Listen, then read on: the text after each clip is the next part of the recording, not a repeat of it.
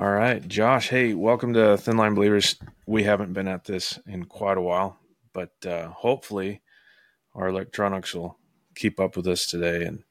And as my guest, I'm going to ask if you'd be willing to pray us in. Absolutely. Thanks for having me, Adam. Yeah. Lord, I just thank you for this opportunity to just be on this platform, how you've blessed Thin Line Believers.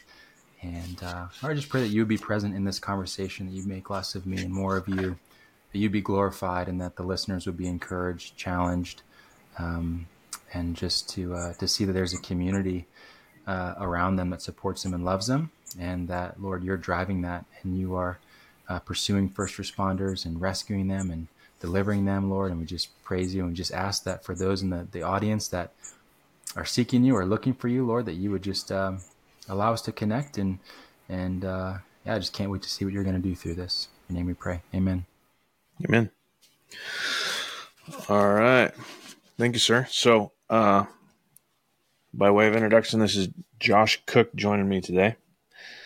Josh is the founder of Enter the Lion Ministries, and I'm going to let him tell you a little bit more about that. But I know that Josh was also a prior law enforcement and obviously felt the call into a little bit different of a direction there. But I'm going to let you kick it off from here, Josh. Yeah, absolutely. I'm grateful to be on here, Adam. And your mustache looks even more beautiful. Even though we're not in person, it's more beautiful than when I see it on Instagram. So it's the real deal, everybody. You know how to talk to him, man. I appreciate that. You gotta sweeten the pot before we start talking. No, I'm just kidding. But yeah, I was a police officer for 7 years. I started off with Baltimore City in Maryland. I was there for 2 years, and I think like most people who have that city experience, it was, you're thrown into the fire. I would never want to go do it again, but at the same time, it was a blast. At the same time, it was miserable. But I learned a ton, and it was a great way to kick off a law enforcement career. I lateraled to the county south, where I did the next 5 years. And honestly, I loved it. I loved where I was at. I loved what I was doing. I had no plans to leave until the Lord came calling, and he called my family and I to move from Maryland to East Tennessee. And I don't know that we'll get into that today, but it was one of those instances where the Lord calls you to pick up your cross, or he tells you to count the cost to follow him. And so that was the end of my law enforcement career, at least for now, unless he calls me back. But he's allowed me to keep working in the ministry. And through that transition, it's kind of been a shift in, I guess, roles where, running the ministry while being in law enforcement had its difficulties with the time constraints, and the responsibilities you have.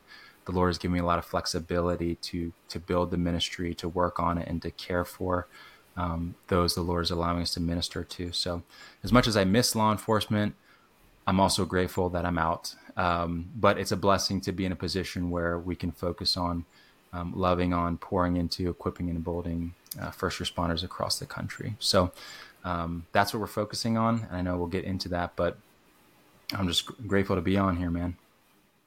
No, I appreciate you taking your time to do so. So let's go back a little bit, though. Were you a believer prior to joining law enforcement? What did that look like? And what did you do before you got on with Baltimore? Yeah, I was fortunate to be saved young. And so I was a believer going into law enforcement. I'll say that I didn't have an understanding as a young police officer how my faith and vocation worked together. And I joined law enforcement because I felt like God was calling me to, but I think maybe even more so, I was in search of adventure, a search of adrenaline rush, which isn't necessarily a wrong thing for a young man to pursue when the Lord puts that in your heart. Before that, I was in college and I was pursuing business. And while I was in college pursuing business, the Lord connected me with some police officers in the area. And as I got to know them and as I got to hear their stories, what they actually did, I was awestruck, really. And I was like, I have to do that. I want to be a part of that. I want to do that. And so I switched my major, and there was no looking back. I actually left college early to get into the academy, finished later, but was just the Lord really kind of grabbed a hold of me. And looking back, I know that the timing was all His, and He certainly called me in. But yeah, was a believer since a young age. Never thought about law enforcement until college, and then boom, jumped right in. You're in Tennessee now, but you coming from Baltimore. I mean, that's That's got to be a bit of a culture shock, isn't it? It is very different culturally. We're out in a small town, and I mean, to be honest, now I love it. You know, I have 4 kids, been married for 10 years. I'm ready to live in a small town and, kind of not be known by anybody, kind of have a little bit of land, have our farm animals and raise our kids. And so the transition has been a blessing for us. I don't miss, I do miss Maryland, but, at the same time, we love Tennessee. We love the people out here. We love what God's doing and getting to be a part of it. So, very grateful for that early season, but also excited about what God's doing now. So you grew up more in the urban area? No, I didn't. I grew up more suburban. And so actually joining Baltimore City Police was a culture shock for me, for sure, because you're thrown right into it. And, I had to learn the lingo and I was like, I don't even know what they're saying. Like, this is all new to me, but it was a blast. And, again, that was a season where the Lord really challenged me and challenged my faith.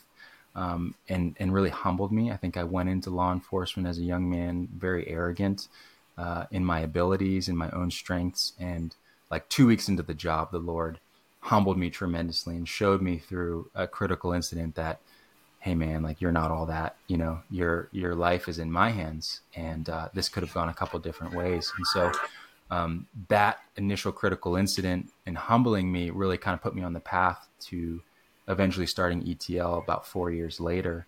And so, I'm grateful for that time period, and how it's really shaped me as a man, shaped me as a police officer, and shaped me to be in ministry today. Go on. What's the incident?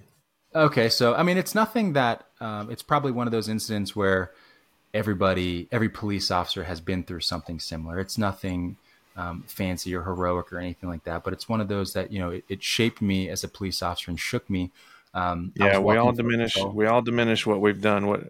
But you don't need to do that, man. Go ahead. What was it? What was it? I was walking foot patrol. It was about midnight, and so I'm walking in this area in the Eastern District, and it's a rough area. It's primarily run by a gang called the Black Gorilla Family. So I'm walking foot patrol, and my partner had just got called in to do administrative work, and I had about 2 hours left on my shift. So I'm just walking down the street. Car pulls up, and one of the guys in the car throws a soda can at me, and it hits me in the foot.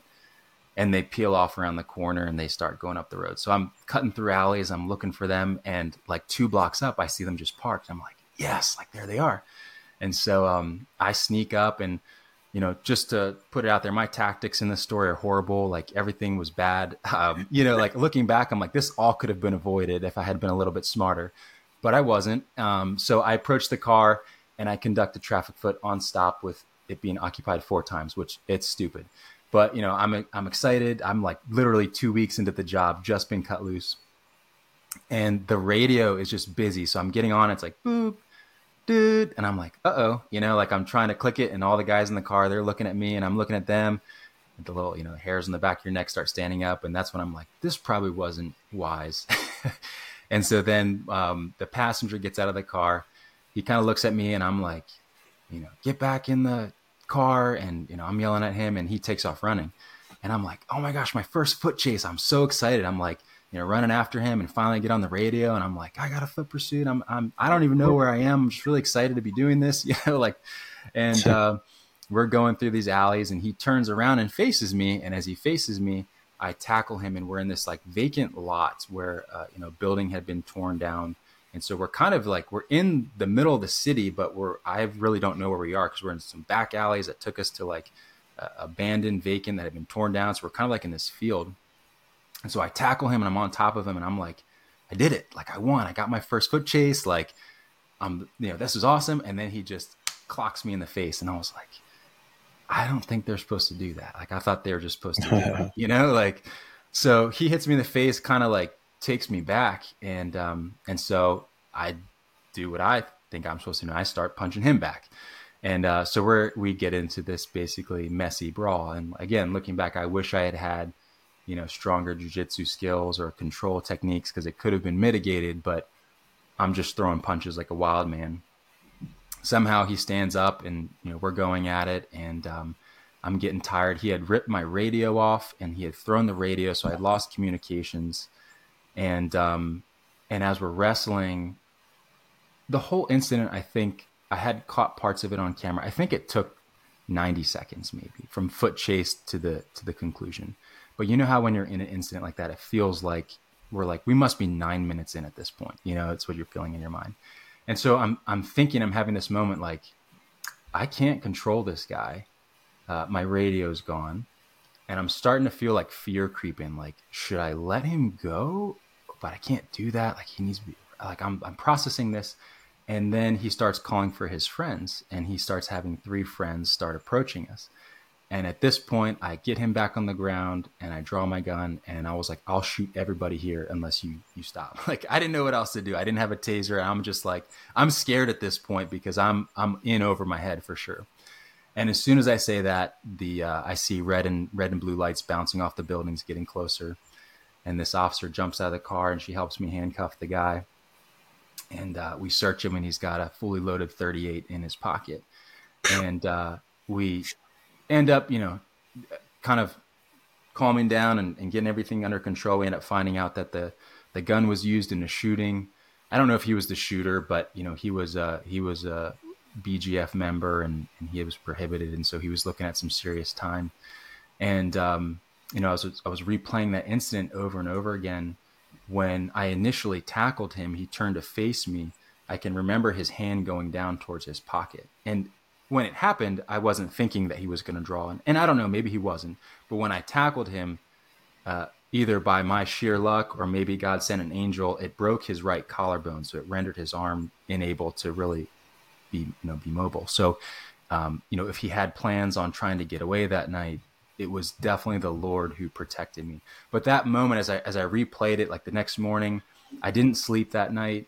I didn't, I don't even know if I slept the next day, but I was just so full of adrenaline, and I kept replaying it thinking like that could have been it. Like that I could have been killed there, or, just you think about all the things that could have happened, and the anxiety began to creep in, anxiety coupled with lack of sleep, coupled with, not really talking about it. I got a little like letter from the captain about like, good job, yay. And as a foot patrol officer, as the young officers, we were looked down upon because we were young. But as soon as that happened, everyone was like, oh man, like you're the man, like you got a gun, like you're awesome. But internally, I'm like terrified, and I'm like, I don't want to go back out here. The next morning, the next night, they put me on the same exact beat, the same spot. And I'm walking through, finding stuff we lost in the fight. And I'm just like not understanding how to process what just happened, and being too young and naive to be able to just push it aside like I thought I was supposed to do. And I was too ashamed to let anybody know that I was struggling with fear or anxiety. And so that just all began to build and build and build, and to the point where when that happened, I think I had been married for a month.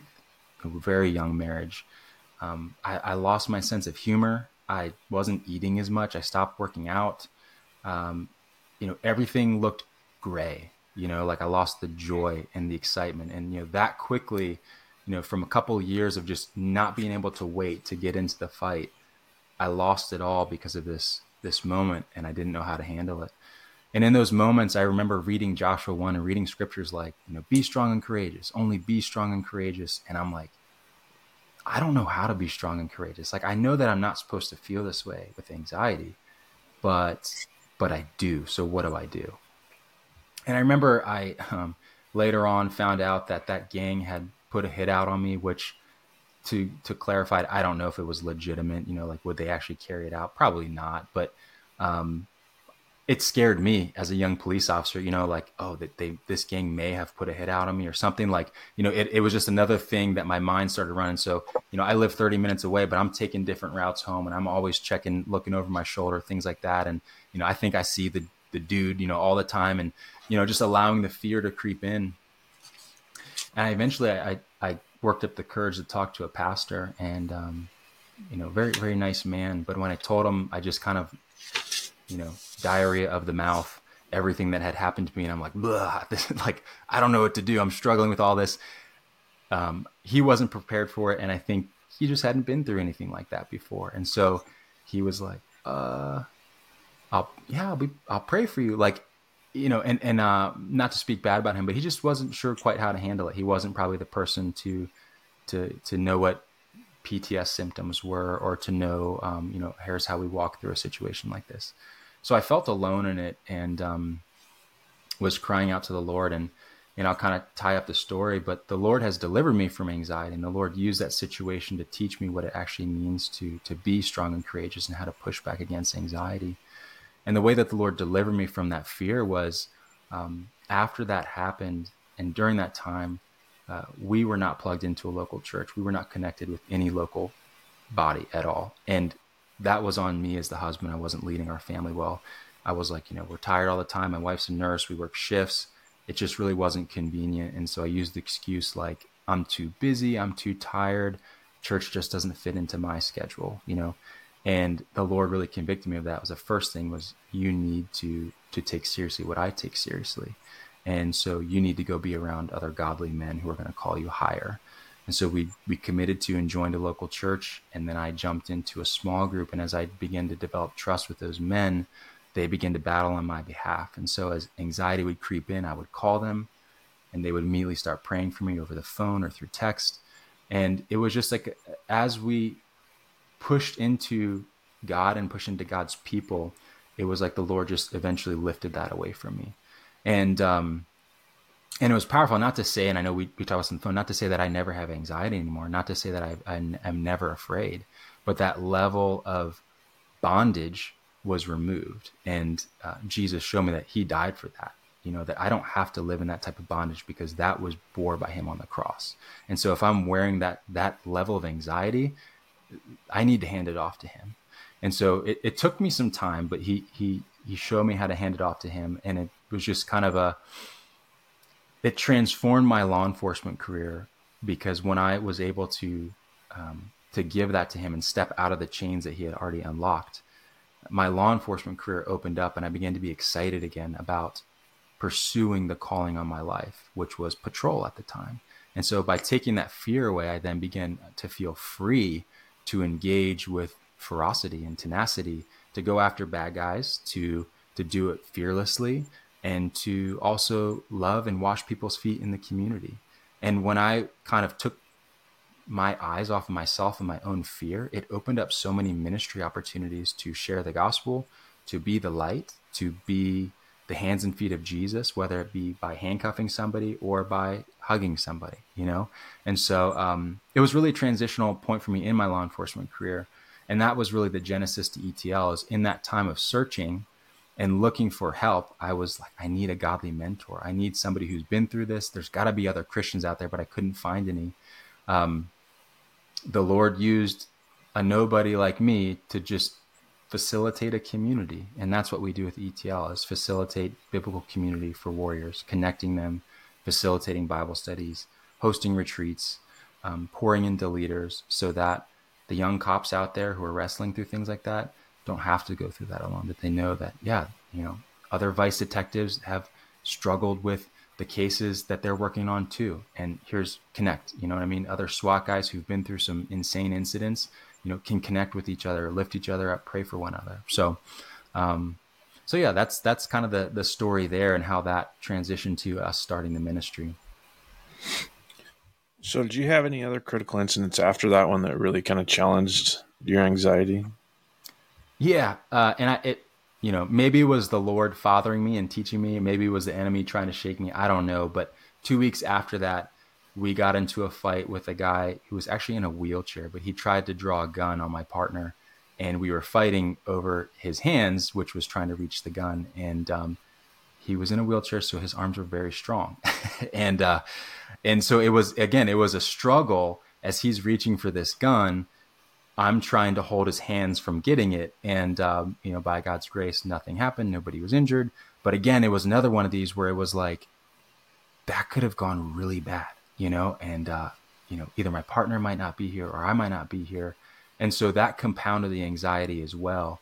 But yeah, having those back to back was difficult as a young officer, and not knowing or having resources of how to to proceed forward.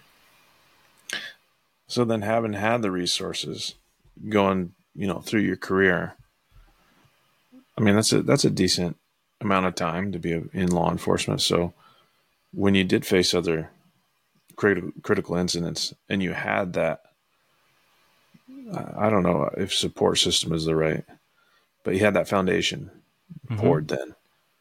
How did that differ for you? Yeah, it was night and day, honestly. Yeah. To be able to just have men that I trusted to be able to call and just say, I'm struggling with this, to be able to lift me up, to pray for me, to give me perspective, to you would keep me from even spiraling down the path. You know what I mean? So that the moment that anxiety creeps in, to make a phone call, a text, or to go grab coffee with somebody, they help pick you back up so that you're not falling. You know what I mean? Yeah. There's an analogy my pastor gave. He was hunting in Maine, and the hunting guide said, the trees are so thick out here that if a tree wanted to fall, it couldn't, even if it wanted to. And it was kind of that idea of what strong biblical community looks like when you surround yourself with mighty oaks or men who are planted by the streams of living water. You can't fall even if you're trying to, right? Because they're right on top of you and they're going to catch you as soon as you start to tip. So, and so that was huge. And so I think even a lot of incidents that maybe would have bothered me when I first started really just kind of wasn't even an issue, Right on. I guess my critical incidents and those kinds of deals went a little bit differently. Sure. And after that, I wasn't in shootings. Like I think I was protected in a lot of ways in my career. And so I think my experience and what the Lord did for me doesn't necessarily, what am I trying to say? Like, I know you've been through some different things. You've probably been through a lot more than I have. And so, for me to say like, oh, certain things didn't bother me, it doesn't mean my faith was stronger or that the Lord had done more. I think it's just the Lord had protected me in a lot of ways from not having to experience a lot of things that a lot of other police officers have been through. Oh yeah, no, I'm not saying that it's that, one's any better than the other or anything like that, but it's obviously different, right? God reaches each of us in a unique way. And that's because each of us is unique. So we have to be reached in different ways. Yeah. In fact, I've got friends that struggle with anxiety like crazy. And I've told them, this, I tell them right up front, especially those that are strong believers, this is nothing to do with your faith. Mm-hmm. This is a cross that you have to bear. Maybe you'll be freed from it. Maybe you won't. Maybe it'll be like Paul. Maybe God's saying my grace is sufficient for you. And maybe that's something you just have to walk through. But I do think, you used a word, bondage, that I think a lot of times we overlook. And I think, you feel free to elaborate on this, but I think there's a big difference between bondage and just torment. I think bondage, like you said, it's something that holds on to you. And then I think that each one of us can be set free from that. Mm-hmm. And I don't for a minute think that I don't accept that depression and anxiety have to be a lifelong thing. But Amen. then again, there's also this torment, right? If you've ever read the book, Screw Tape Letters, Mm-hmm. I think C.S. Lewis is spot on in this, that there's a demon or fallen angel, whatever it is, that is attached to or assigned to each of us, not attached to, but assigned to each of us. And their goal is just to make things miserable for us, to bring us away from God, who they call the enemy, And so I think that is probably what most of us face, unless we are in bondage. But what do you think? Yeah. No, I absolutely agree. There's a difference between being in bondage to anxiety and just struggling with anxiety. Like you said, I think I was in bondage to anxiety because of the level, how deep that it was. I needed to be set free from it. It wasn't just something I could push away. Another interesting thing, I would say maybe there's a third option to, bondage, torment, And sometimes, and this could be debatable, but sometimes I think the Lord allows us to go through it because he's fathering us. And what I mean by that is not that the Lord has put you in a situation necessarily, but he's using that situation to make you stronger and to come closer to him. You know what I mean? Like a Job situation. And what I mean by that is there's a beautiful book by John Eldridge called Fathered by God that I'm going through with some guys right now. And it just kind of uses the analogy of a young man who's being challenged by his father in order to be raised up to be a man, right? And you know, for law enforcement officers, like going through the police academy, it's miserable, but it's purposeful, right? Or you went through SWAT school. I've heard it's miserable, but it's purposeful, and you have to be challenged to that degree so you can rise above it and be equipped for, you know, the task that will befall you as a SWAT officer. And I think a lot of times in our faith life, we can neglect trials, or we fail to count it as joy because we think like, oh, why is God doing this to me? This is just misery. I'm being tormented. But sometimes I think God is actually saying, I want to make you stronger. I want to give you more opportunities. I want to strengthen you. I want to challenge you because it produces hope. It produces character. It produces steadfastness. And you're going to know me in a deeper way. And so I can look back on my trials like that, and I can count it all joy because, you know, whether it was the enemy or whether it just happened to me, you know, I don't know. We could debate that, or whether it was both. God definitely used those to strengthen me in a way that I'm so grateful for. Like I wouldn't want to go through it again, but it allowed me to see God in a different intimacy and allowed him to see his work in my life in a way that I'm just so grateful for. So I would encourage you, if you're feeling tormented or you're feeling like you can't kick this, consider that the Lord is still near to that situation, and that he loves you and that he sees you. And that sometimes if you feel like, why isn't God answering my prayer? You know, it's been months or it's been years and you haven't answered it. You know, sometimes the Lord is using that season of long suffering to teach you patience and to teach you to press into him. Because when you come out of the desert season, there's an author named Jim Phillips who says the desert season is the classroom of holiness. When you come out of the desert season, it's like coming out of SWAT school. You get that pin, right? It's like it was all worth it in the end. So to be, you know, keep your eyes on the prize, if you will, to keep running hard, because the Lord is not forsaking you by any means. I think there's a flip side to that too. You know, there's probably the listener that's like, well, I don't know, things are pretty easy for me. I'm going through nothing. You know, life's going good, making good money, got good relationships. I would challenge you, if that's you listening, how's your relationship with God?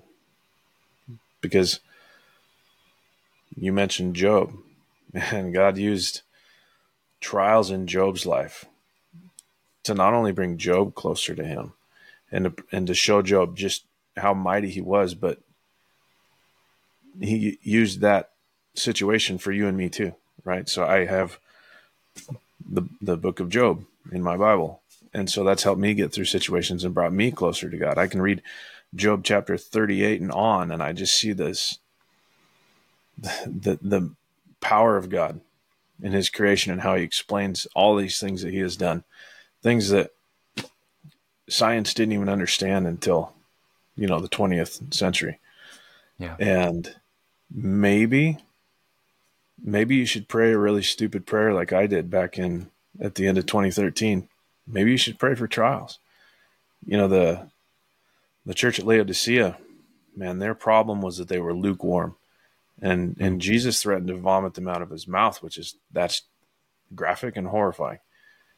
And so if you think that maybe your walk with God is lukewarm, maybe you ought to pray for trials that smack me in the face. Yeah, that's good. That's good, Adam. I think, you know, it's funny. I was talking to somebody about this of like, a lot of times we're so open to if you're a decent officer, you're open to being challenged, right? You put yourself in schools, you put yourself in training opportunities, and they're all designed to be, in essence, what a trial does, right? They try you, they test you, you come out on top, you come out better and more efficient. And so it's like, man, if you're doing that in the business world or you're doing that in law enforcement, why would it be any different in our spiritual walks as well? And so, like you said, yeah, those seasons in the desert or those trials are so valuable in the way that the Lord uses them to shape us and to build our character. Yeah, for sure. So moving on from there, where did you get the idea? And you kind of touched on this as far as what your goal was in starting Enter the Line, but where'd you get the idea for it? Where did you, come up with the structure of it? What is the structure of it? Tell me about it. I think the Lord honestly gave me the idea. I'm not a super smart creative guy. So I think the Lord just handed this to us. And I say us because the ministry was founded by a wonderful friend and brother named Billy Vivian, who's still in the Marine Corps and still involved in the ministry. Um, the structure, when we started off with a Bible study, I think with one person. And we were just like, I don't even know what we're doing, but let's just take a step of obedience and see what the Lord does. I think from that day on, the Lord has been faithful to refine what this ministry is, because this is His ministry. I am currently just a steward of it. This is not my ministry. I don't even really like calling myself the head of the ministry, because that's not true. It's like what Paul says, he's the bondservant of Christ. And so I really believe that this is the Lord's and that He's doing as He wills with it. But what we do is we seek to facilitate community, like I said, for first responders. And so part of that is online community through online Bible studies, which are great for the officers who are working swing shifts, working midnights, have a difficult schedule to get plugged into anything at church. Like my Bible study at church was Thursdays at 7 p.m. and I worked like 3 out of the 4 months. So going once a month was tough. I needed something else to kind of supplement that, and I could even plug in when I was working if you have a, computer in your car or something. So that's the heart behind the online studies. We seek to help officers have the courage to start their own communities. We have people come to us and be like, oh man, I wish I had a solid community in my department. And the answer is always, maybe you should be the one to start it. Like we're all called to make disciples. And so let us come behind you and let us give you some resources. Let us give you encouragement. Let us pour into you and disciple you for a period of time so you feel like you can step out and do that. And so that's the kind of the cultivating community part. And all of that ties into our retreats, which we're building more. I think we have 5 or 6 this year.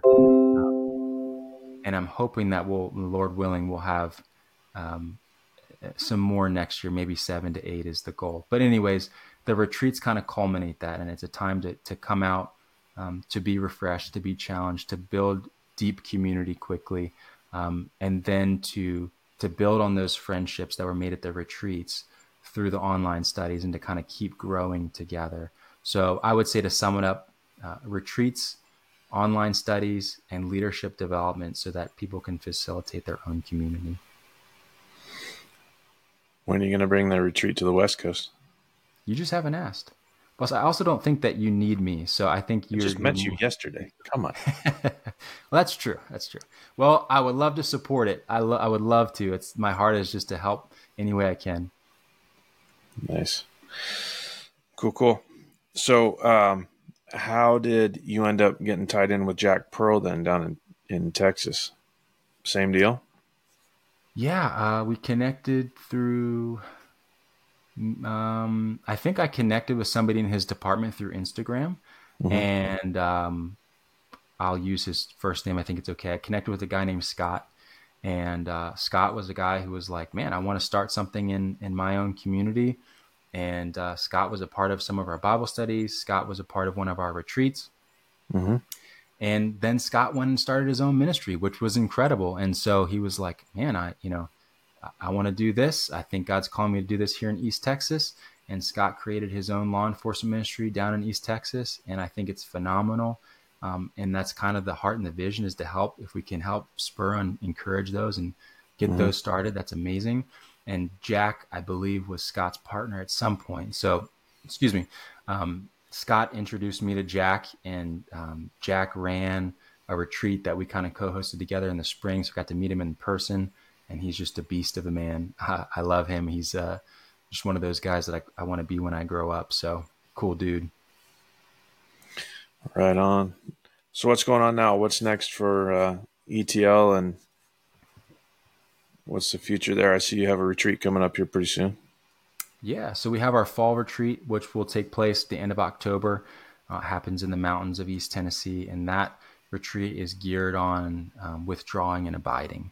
So, taking the example of Jesus, when Jesus was a hard dude, which I know and you've talked about probably in your podcast, but when it came to ministry, he was on foot all the time, ministering to people. You know how exhausting it can be to listen to people all day, to perform miracles, and Jesus's humanity. When he was tired, he would withdraw into the wilderness and he would seek his Father so that his cup could be filled and he could go back and continue the mission that was laid before him. And so that's kind of the model we seek for our Abide retreats, is to bring first responders out to the wilderness to seek the Father together, to worship together, feast together, have fun together, and then be sent out stronger, better husbands, better fathers, better police officers. So we'll be running an online study starting in September. We'll be starting that. We'll have that retreat in October.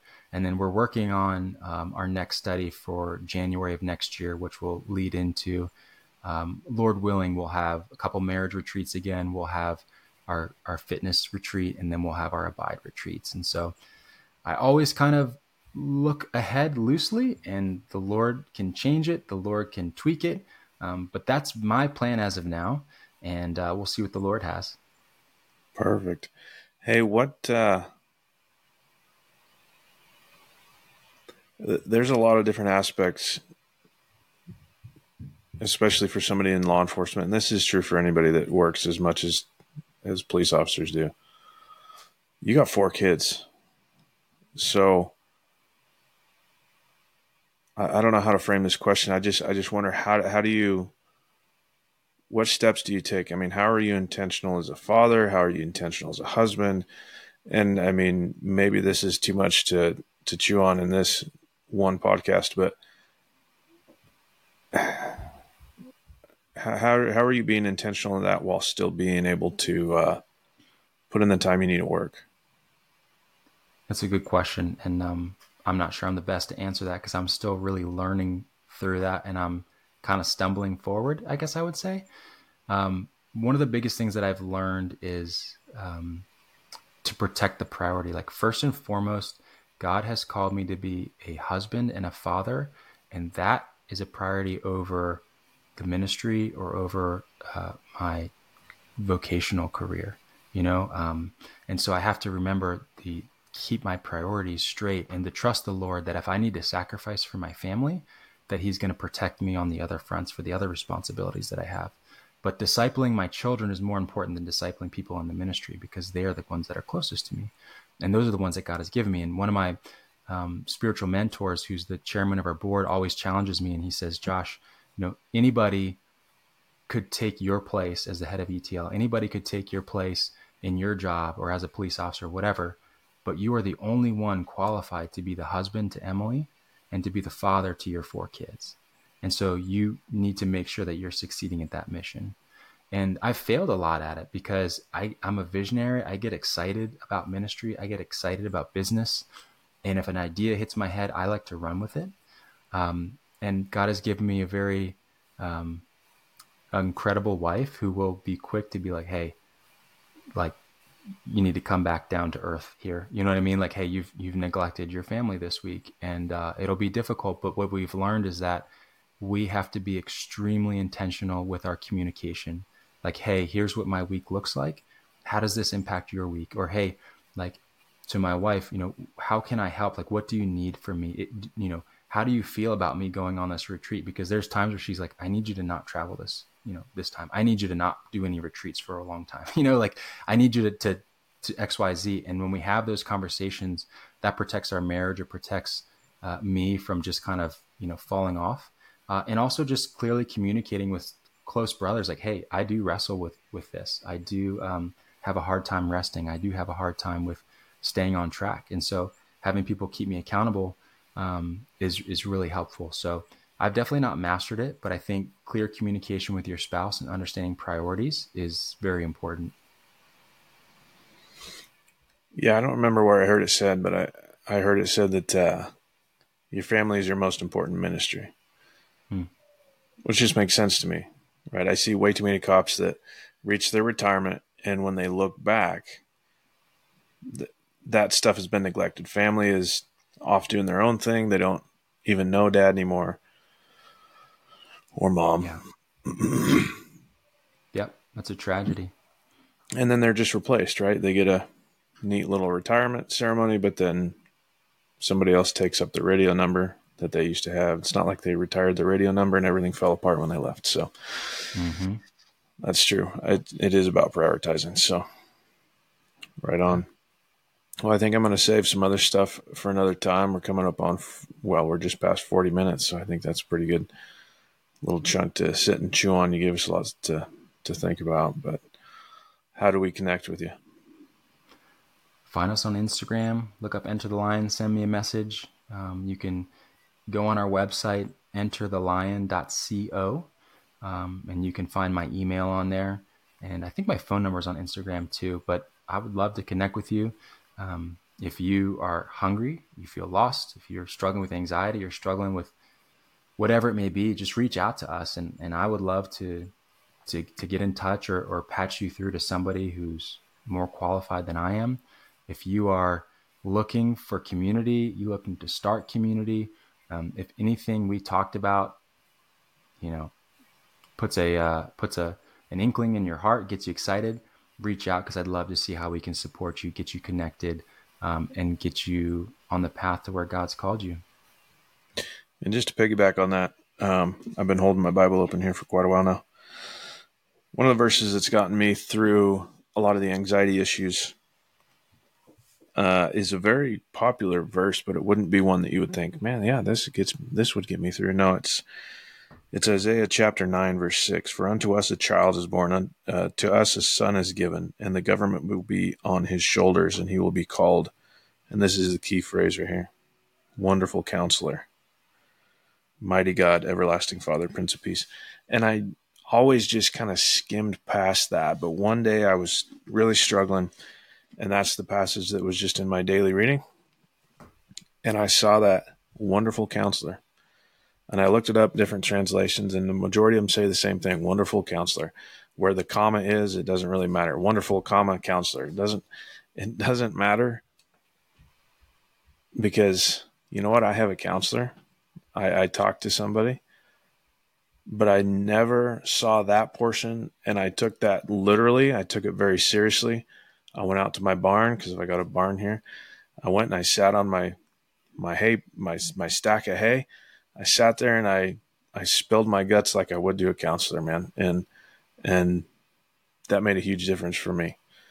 So, anyway, I just wanted to share that real quick, and I'm going to pray us out as soon as I get my hat off, like Paul told me to do. Father in heaven, thank you for this conversation with Josh. Thank you for what you've done through him and in him. Thank you for showing him the priorities of family. I ask that would always remain the same as much as we want to reach others with the gospel, Lord. We know that you have given us family as the priority. So please help him to pour into his kids and into his wife, and to lead them properly. And then, Lord, I ask that you would give him the energy left over from that to pour into the rest of us. Thank you for our brothers and sisters in law enforcement, particularly, but also those hose draggers fighting fire, and our veteran community. Lord, I ask that you would pour special blessing out over all of them and all of us. And Father, whatever you have in store for Enter the Lion, I ask that it would be beyond anything that Josh could plan on his own, but that as you grow this thing, as you reach others, that he'll look back and see that only your hand could have done all these things. And Lord, I ask that this podcast in particular would bless somebody, and if somebody is dealing with the anxiety, that they would turn to you and that they would find peace. And it's in Jesus' name we pray. Amen. Amen. Thank you, Josh. Thank you, Adam. Appreciate it. We'll get you back on here hopefully before too long, since now I'm actually starting to do this again. Maybe I won't be so lazy now.